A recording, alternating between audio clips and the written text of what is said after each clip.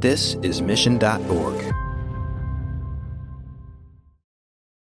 I'm Alec Baldwin, and you're listening to Marketing Trends and the Leeds Art Week. Hello, and welcome to Marketing Trends. This is producer Ben Wilson. Today's episode features an interview with Kurt Stoll, Director of Marketing Automation at 3D Systems. Kurt has also served as the Director of Marketing Automation at Symantec and Hewlett-Packard. In this conversation, Kurt explains how integrating revenue operations can unlock growth and explains the challenges and advantages of marketing a product with an unlimited number of use cases. This interview was conducted live at SiriusDecisions in Austin, so please excuse a little background noise. Enjoy. Marketing Trends is brought to you by Salesforce Pardot, B2B marketing automation on the world's #1 CRM. Are you ready to take your B2B marketing to new heights? With Pardot, marketers can find and nurture leads, close more deals, and maximize ROI. Learn more by visiting pardot.com/podcast or click on the link in our show notes. Welcome to Marketing Trends. I'm Ian Faison, Chief Content Officer here at Mission.org. And to my right, in our little studio in the center of SiriusDecisions, Lauren Vaccarello. Hello, it is amazing to be here today. We have had such a great SiriusDecision so far. A nice, busy couple of days. And we have an amazing guest. Kurt, how's it going? Hey, it's going great. This has been a fantastic show. Excited to see some of the new things that have been introduced for, revenue operations. It actually confirms some of the work that I've done in the past with some other companies I've been with. So excited to see some of these things coming together here at SiriusDecisions. We are excited to talk about all things marketing automation. Obviously, it's a topic near and dear to our hearts. And we're going to get into your background. You've worked at some big companies that I'm sure people know, like BMC, HP Enterprise, Symantec, and now 3D Systems. But first, you actually have a degree in marketing. Is that right? I do. I have a degree in marketing. Not so many people, get to actually use their degree. But yes, I started with a degree in marketing. My career has been kind of a circuitous route. I've had a background in both marketing and technology. So marketing automation, marketing operations was a natural fit for me. So tell us how you got into marketing outside of obviously the college education of marketing. Wow. So how I first got into marketing was over the summer and in college, I was working for Southwest Airlines and actually helping out with reservations and things like that. But you could also volunteer in some of the other departments there if you wanted to.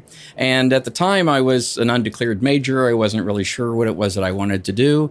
And so volunteering in their marketing organization, it was a blast. I really enjoyed it. I mean, it was a lot of very hard work, but I really enjoyed it. That's what gave me the moment that said, this is what I want to do with my life. So changed my degree to marketing, and it's been great ever since. That's awesome. And internships are such great ways to figure out, oh my gosh, this is absolutely what I want to do. Or, I'm glad I got to try that, but that's not my thing.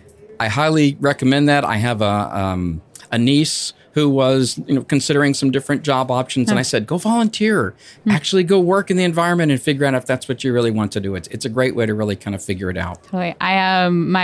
Ian knows I love a good tangent. When I was in undergrad, I thought I really do. I thought I wanted to work in the music industry. Loved music, thought I wanted to work in the music industry. And I worked for a record label for a summer plus. And I learned I really don't want to work in the music industry at all. I like music. Yeah. If I worked in the music industry, that would go away. Yeah, about as far as I ever got with something like that is I actually was a college radio DJ. Oh, fun. Yeah, at my college, Sam Houston State. I had a lot of fun doing it, but I also figured out that, in the beginning, salaries are, very competitive, and it takes a while to work your way up. So, that's true of a lot of industries, but yeah. But great learning experience. It was, yes. So before we get into the revenue operations stuff, I actually want to take a quick second to talk about 3D Systems. You and I had a long conversation yesterday at the conference because I love to geek out about this stuff. Can you share with our listeners who might not know just like what the company does, what type of customers are you working with, and all the cool things? Because I think it's just so cutting edge and interesting. Yeah, absolutely. So 3D Systems is the world's leading 3D printing company, and we make 3D printers, 3D software, 3D scanners, materials, and even provide 3D printing services. If people aren't ready to buy their own 3D printer to print things with, we have a service that will print it for them on their behalf. The amazing thing about 3D printing is not just the technology, itself and how cool it is, but it's what people actually make out of it, right? And that's, to me, that's what's really so fascinating. And I did bring a couple of examples of, some of the things that people have been able to actually accomplish with 3D printing. Send it. Okay. Tell us what are the coolest things that some customers have printed. Yeah. So, one of our big customers is a company called Align Technologies. They're the makers of the Invisalign clear aligners. Oh, yes. I had Invisalign. Ah, see, there you go. Well, So I've got such by extension, Yes. you're one of our customers as well. Amazing set of twofers there. Exactly. All thanks to Invisalign. Yeah, they are actually the largest 3D printing company in the world. Whoa. Because, they print about 1.6 million aligners per week. And every single one of them, obviously, it's personalized for the patient. So you've got this sort of mass customization that's enabled by 3D printing. I mean, down smaller than a millimeter. And it's a perfect fit, isn't it? It is a perfect fit every time. A little too perfect in the first couple hours. But that is absolutely amazing. I have had a lot of Invisalign aligners, so I'm very grateful for your company, as are my team. That's great.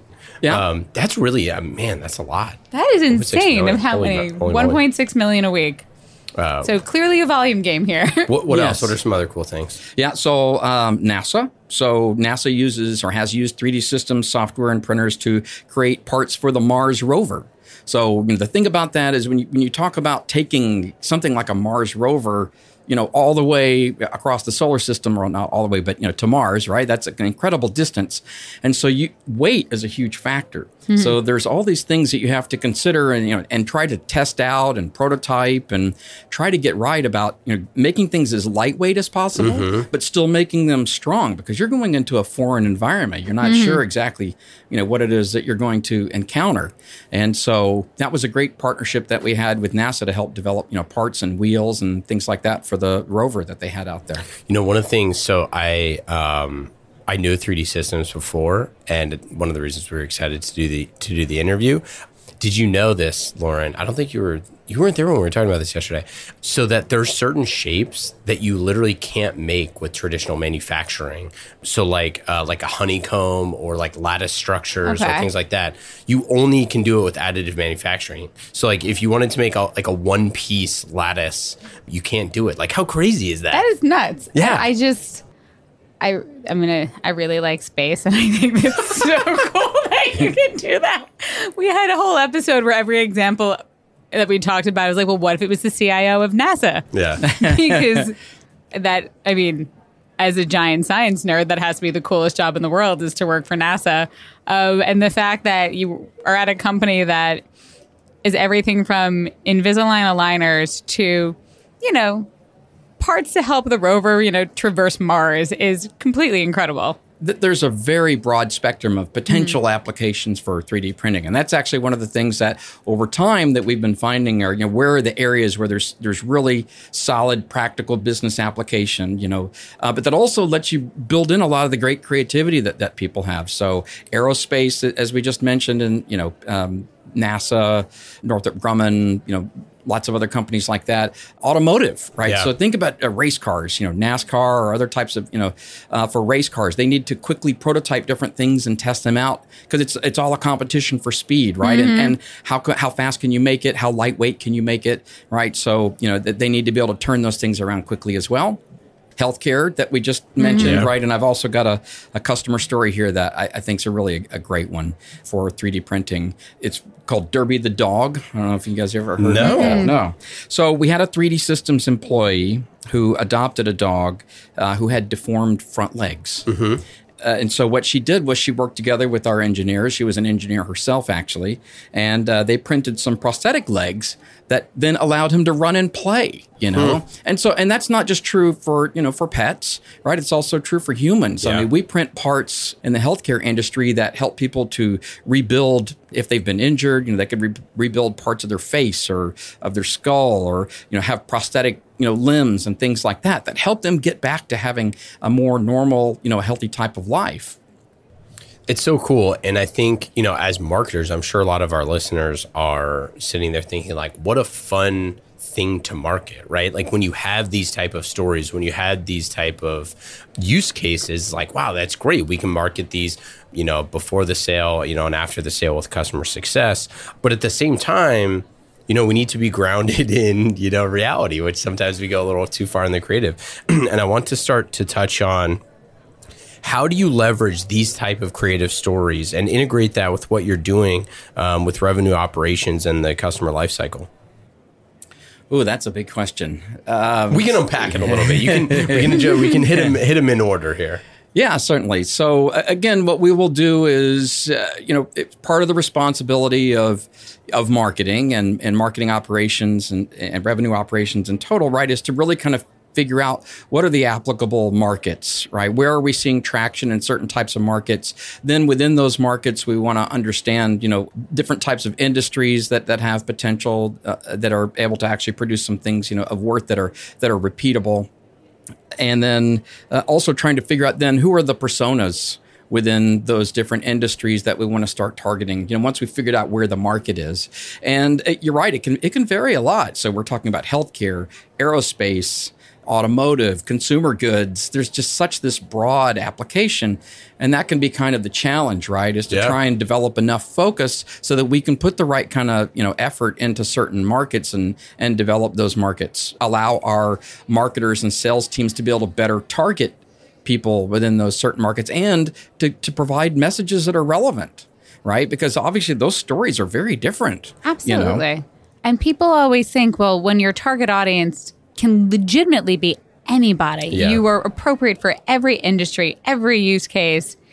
They're like, oh, this has got to be like a marketer's dream. This is so easy. Everyone can use your product. And you're like, actually, it's a lot harder because everyone can use the product in a completely unique way, which makes it one of the hardest problems to solve because where do we start? What do we focus on? And we only have so many resources, right? Absolutely. So, we need to, again, find out where the market is, where can we get traction, where can we provide a winning solution, and where can we be, competitive. Absolutely. And revenue operations is in so many ways the backbone to being able to do that. Yes, in many cases. I mean, because we're tying together the complete customer lifecycle, everything from demand gen to pipeline acceleration to to deal closing to helping to nurture them through the usage of the product after post sale. Revenue operations is central to all of that. Absolutely. So let's get tactical here, much like our "let's get digital" joke that we made once upon a time. Let's get tactical here because you're the one that's actually implementing a lot of this stuff and aligning a single revenue operations organization. You have some best practices that you've used at HP and Symantec. Can you kind of walk through some of that stuff? Yes. So, there's been several, keys that we've had to align some of the different pieces. So as announced today for revenue operations, some of the key pieces are the core team for revenue operations are sales operations, marketing operations, sales enablement, and customer success. Yeah. So I'll kind of start with, the traditional where a lot of people try to seek alignment, right, between marketing and sales. And one of the things that we put together that we did utilize this both at HP and at Symantec was essentially an integrated marketing and sales funnel guide.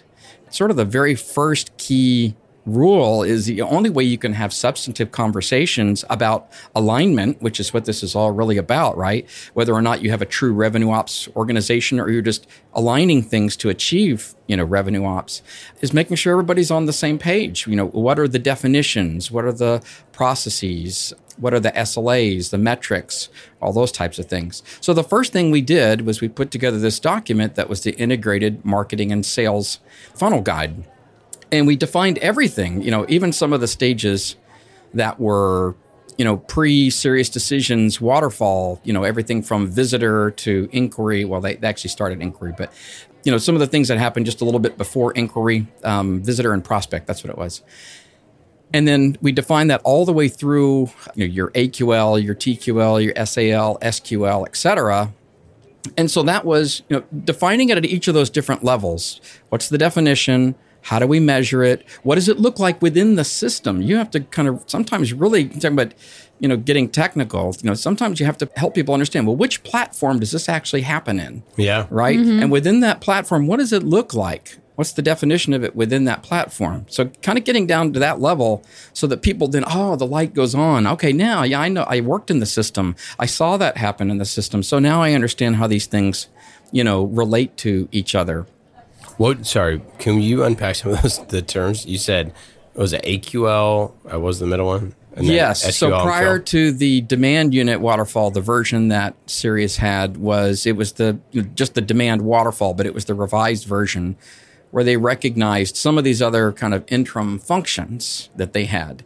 Once you had the inquiry come in, all right, then your marketing automation system qualifies it through lead scoring or what have you, and then passes it to your CRM system in the form of an AQL, which is an automation qualified lead, right? And then after you've generated that lead, your telequal team has to accept it. So you have a TAL, telequalified accepted lead. But that Sirius Decisions demand waterfall also recognizes the fact that your telequal team can generate some of their own leads. So they may have a TGL, a telequalification generated lead. Oh my goodness. Right? And then once it's qualified by the telequal team, then it's a TQL. Then it's a telequalification qualified lead. And then when that gets passed over, typically from a lead to an opportunity, normally your sales team will say, okay, I accept this qualified lead from Telequal. That's a SAL, sales accepted lead. And then once it gets to a certain stage of pipeline, normally it's like stage 1 or 2, or maybe 2 or 3, of your opportunity stages within, we use Salesforce for our CRM, of course. Then it's an SQL at that point until it becomes a closed won or closed lost opportunity. I didn't hear MQL in there. Well, that's the thing.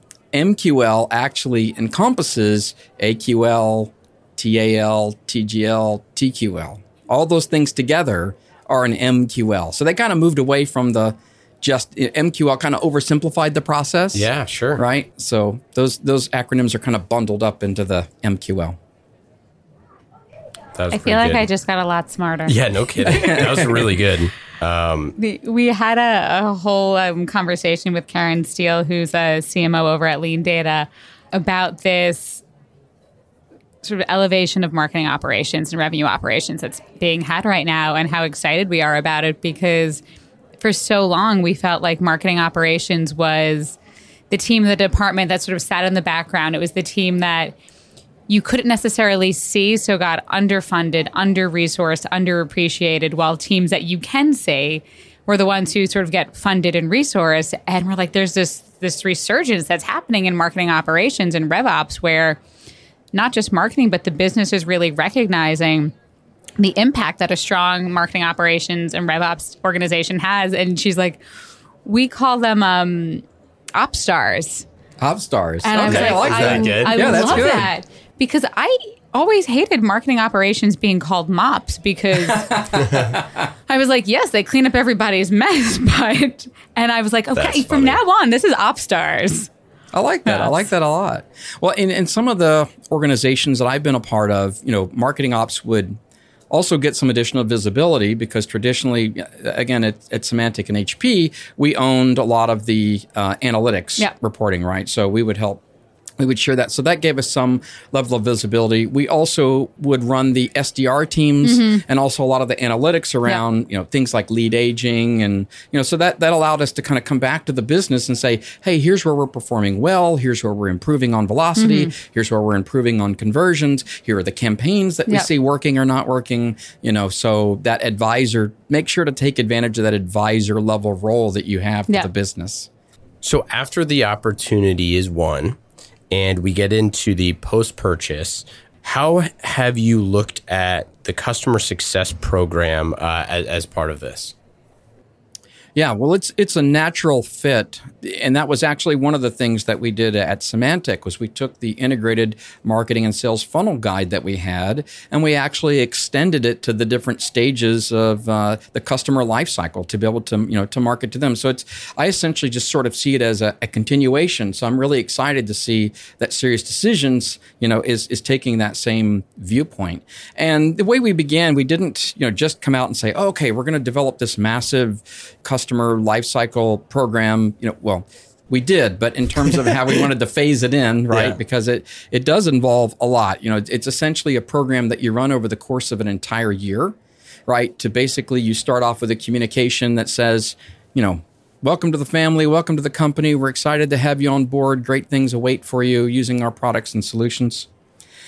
And then from there, you want to continue to introduce them over time to all the great resources that they can take advantage of as customers of that product, or as customers for us as a company. And you actually integrate those things together with other functions. So your inside sales team, with your customer success team, with your renewals team, you actually stage a lot of that out. But before we actually did that, the first thing that we did was we actually just started with a simple renewals program. So this is one of the points I like to make to people when I get into these types of discussions is the role that marketing automation like Pardot can play in the customer lifecycle. So many people just think of it in terms of how do we utilize it for awareness, demand gen, pipeline acceleration, right? But it can play a really huge role in what you do from a total customer lifecycle perspective. And so we ran a simple renewal program that started about 120 days out. Just to get something up and going. It was targeted at the SMB and commercial market, for software for Symantec. And we had a huge success. I mean, we increased our renewal rates by about 50% when we ran this, because the renewal program wasn't just a, hey, your maintenance is running out, please renew. It was a reminder of all the value that they had gotten out of the product and out of our customer service and out of our, user outreach programs and things like that over time, and the value that hopefully that they've been getting out of it. A customer lifecycle program is really just an extension of that, right? You're actually, during the customer lifecycle program, you're building all that value. Mm-hmm. You're actually, delivering. So marketing automation can play a very important role, not just in terms of communicating that to them, but in also coordinating and facilitating some of those handoffs and activities, right, between the actions that people take and how they engage with us to your customer success team, to your renewals team, inside sales teams or account reps, et cetera. Can you give some examples of like how that worked or the feedback that you got from customers on that? Because I think was this Symantec? This wasn't enterprise, or was this enterprise? Yes, this was enterprise. Oh, it was? Oh, okay. Yeah, could you I'm sorry. This was for the SMB and commercial market. So that's right. It wasn't for I apologize. No, yeah. But it's B2B is what, yeah. It is B2B. Yeah, so can you share some like customer stories or feedback or something that you got from that, like some anecdotal information? Yeah, we got great response to it, because if they didn't choose to renew, we would send them surveys to try and figure out why it was that they didn't renew. And even some of those that didn't renew said that they really liked the messaging that they received, because we didn't start off with, again, just you need to renew. It was more around, hey, here are some of the great services we hope that you're taking advantage of. If not, reach out to customer support, or become involved in one of our user groups, or some of these types of things. So we took a very customer centric approach to making sure that they were getting as much value out of the product before we started to turn the messaging as a reminder that that if they hadn't renewed their maintenance, that they needed to go ahead and do that. And as a matter of fact, what we also built into it was a way for them to raise their hand early. Yeah. Right. If they said, I want to talk to somebody now, or I want to renew now, we gave them the way to be able to click on something and reach out to somebody. And that actually happened in about, I want to say 20 to 25% of the cases, right? So instead of waiting until the very end and then trying to chase people down, I think the fact that people were willing to raise their hand early meant that they were responding well to some of the messaging that we were providing. Yeah, it's a great point about marketing automation, because I do think so many times we forget that you can now just engage early and often to, head off those problems. Because at the end of the day, the number of people who are upset with what's happening with your product that are going to actually raise their hand and volunteer that. I mean, I don't have any study. Maybe you have some data about this, but I'd imagine 1 in 10 people probably actually speak up when they're unhappy. Yeah. And if they do speak up, are they even getting it to the right place where you can make a difference, which is another piece. Is there any way that you are capturing that information to take actionable insight on it? Yes. So part of what we would do is we would also schedule some check-ins, right? So it wasn't just about making sure they're taking advantage of the resources available to them and that they understand, who they can reach out to if they have issues. We would also use marketing automation to try and help schedule appointments where in the beginning, we wanted them to actually define what are your goals in terms of how you want to use the product, creating a checklist of sorts, right? Yeah. So that gave us the perfect opportunity to come back in, say about 6 months after they had purchased the product to say, let's measure what your progress is towards these goals. And that's a great opportunity to also kind of solicit what are your issues? What are the problems that you're running into? Was this pointing back to a salesperson that they talked to or a customer success person? Or was this like It was a customer success person, yes. I can't remember. You said that SDRs fell under that, but was customer success like part of the... Yeah, it was mostly the customer success and renewals team. Yeah. There was one checkpoint from inside sales. I forget, it was at one point of the process where they also would check in to see if there was any kind of cross-sell, upsell opportunity. Mm-hmm. So who oversaw, was customer success its own thing or did it fall under marketing? Customer success, it was a completely different organization. Okay, so you're partnering with customer success to like create these campaigns. In that case, we were partnering with them. They weren't actually part of marketing, but it was one of the first signs that showed, a very close and well thought out process could yield a lot of benefits for the company. Yeah, I mean, it's so obvious in hindsight, and maybe at the time you were kind of realizing, obviously you literally wrote, like, as you mentioned, the marketing and sales integrated funnel guide. So, I mean, clearly it was so front of mind that you wrote this thing twice, but it just seems so obvious in retrospect, right? Where you're like, hey, we have this really good tool in marketing automation. We should probably focus on,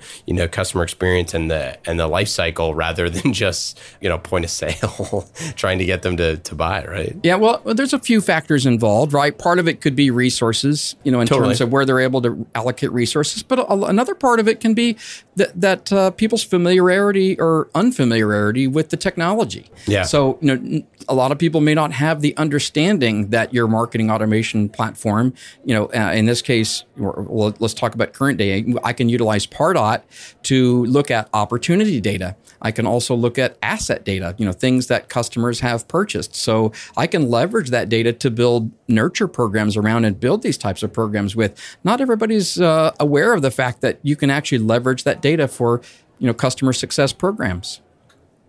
So you sat in on a session today at SiriusDecisions called Revenue Operations, Now is the Time. Can you explain what you learned and then kind of your little session that you had after that, or private session that you had after that, and kind of just share with our audience who wasn't at the conference kind of what you learned?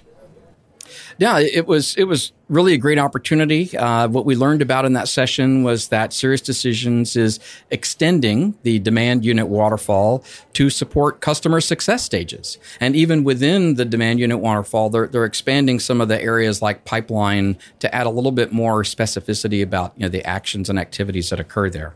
And you had a chance to chat with the speaker afterwards. What was that conversation?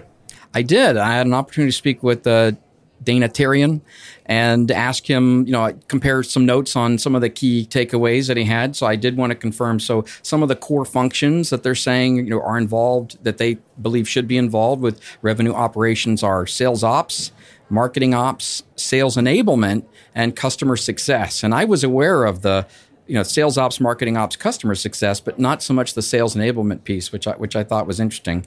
But I do understand how it fits within the puzzle. The other thing was another takeaway that he had was related to reporting and analytics. So a lot of times reporting and analytics might live in marketing operations. It might live in sales operations. Yeah. One of the things that they advise is that you take that and you pull it into its own function, right? Still within revenue operations as a whole, but it unites the insights across your entire revenue engine, right? So you want it to have a more objective view. Otherwise, if it's in one of those two groups, it might have some bias, depending on where they're coming from. Yeah.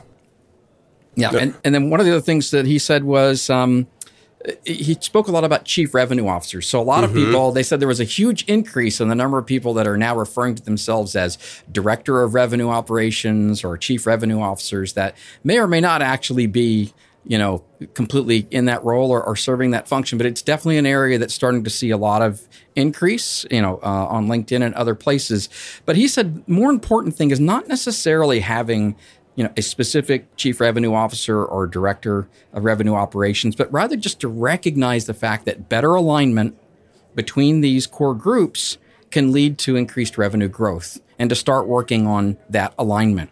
And the best way to achieve it, so I asked him on what are some practical first steps that people could take towards alignment.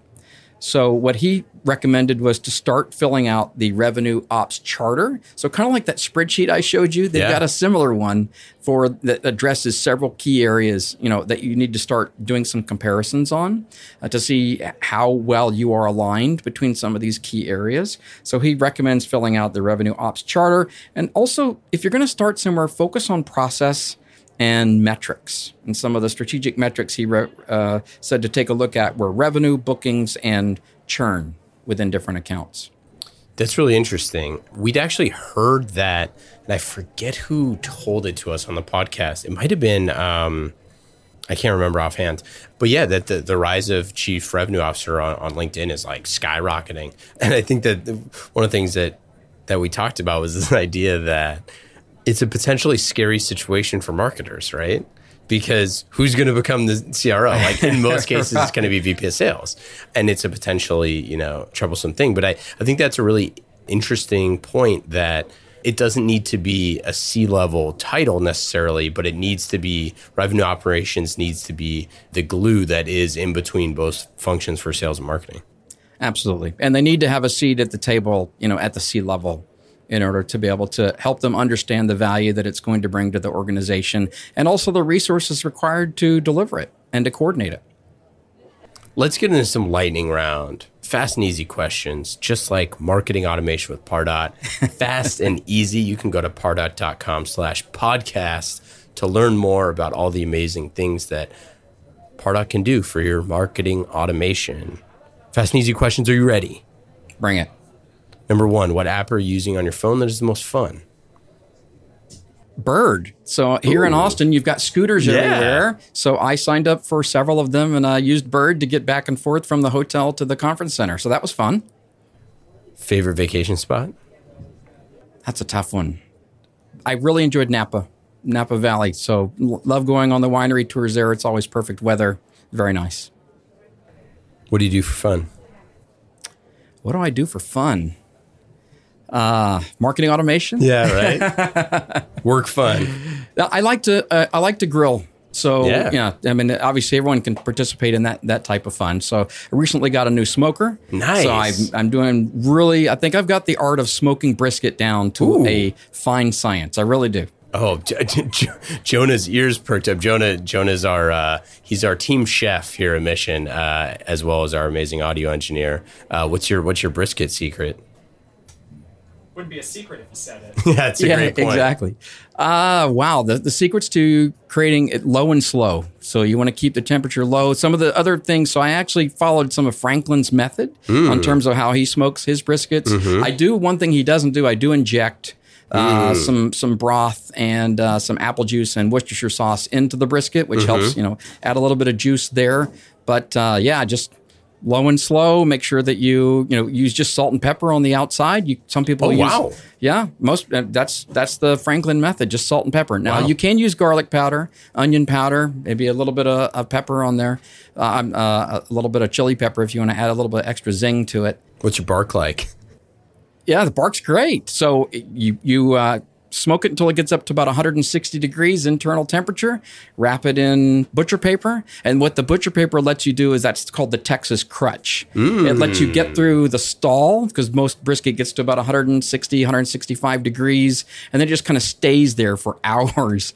And a lot of people can get kind of confused or frustrated with that. But you wrap it in foil or paper, it'll let you get through that stall in about a couple hours or so, but still keep a good bark.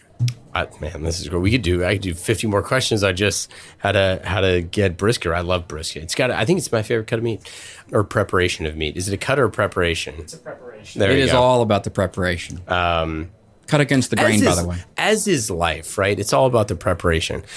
What thing are you most excited for the future of marketing? The ability to personalize experiences and the ability to provide better insights back to the business to deliver great experiences, right? So the combination of those two things, artificial intelligence, machine learning, those things play a role. But, those things also free us up to employ a lot more creativity as well, right? So that we get that right message to the right person at the right time, et cetera. Truly be able to deliver on that. And almost get to the point where you personalize, your website or your email messaging or what have you for that particular person in that industry, wherever they're at in their buyer's journey. I think we're getting closer to that every day, and I'm really excited to see some of the technologies that make that possible. Favorite book or podcast you've read or listened to recently? Marketing Trends, of course. Hey now. Always love a plug. Last question. What is your best advice for a future RevOps professional? Best advice for a future RevOps professional. Always be learning. There is just, technology moves so quickly. You think you've learned it all at one point, and then, there are new concepts that are introduced, new technologies that are introduced. You have to constantly be out there surveying the landscape, spending the time to learn about what's going on and test it. Get your hands dirty, get in there and, to the degree that your business will let you, right? And test those things out and find out what works. You'll find success. I love it. Thanks so much. This was awesome having you on. We're really excited about 3D Systems and all the cool stuff that you're working on. So yeah, where can people find you? Anything to plug? You can find me on LinkedIn, linkedin.com/n/Kurt Stoll, KurtStoll. Best place to find me. Awesome. Thanks so much. Thank you. Thanks for having me. Thanks for listening to this episode of Marketing Trends. Marketing Trends is brought to you by Salesforce Pardot. World-class B2B marketers use Pardot to generate and nurture leads, close more deals, and maximize ROI at every stage of the sales cycle. Empower your marketing team to become revenue-generating superheroes, and let Pardot's data analysis keep an eye on the bottom line. Learn more by visiting pardot.com/podcast or click on the link in our show notes. You have 8 seconds to make a connection or risk a click away onto the next topic. The difference lies in your ability to deliver relevant experiences to your audience across devices and across channels. But delivering on a really great experience is impossible without the right people and the right technology. You've got the right people, but your technology choices will make or break someone's experience with your brand. At the center of gravity of your digital experience, Brightspot Content Management System can deliver relevant content, personalized experiences, and cross-channel synergies to create unforgettable brand experiences, so you can be a bright spot in someone's day. Head over to brightspot.com/marketing trends to find out right now. From global crisis to hunger relief efforts, the messages you deliver save lives, inform important decision-making, and help keep communities safe and sound. The speed and scale of your content needs to be delivered faster and on a much larger scale. Brightspot Content Management System has supported some of the world's largest brands to communicate on a global scale. From Johnson & Johnson sharing critical information with their customers to helping Whole Foods tell their brand story to a global audience. Brightspot is designed to handle rapid iteration and personalized messages to those you care about most. Learn more at brightspot.com/marketing trends.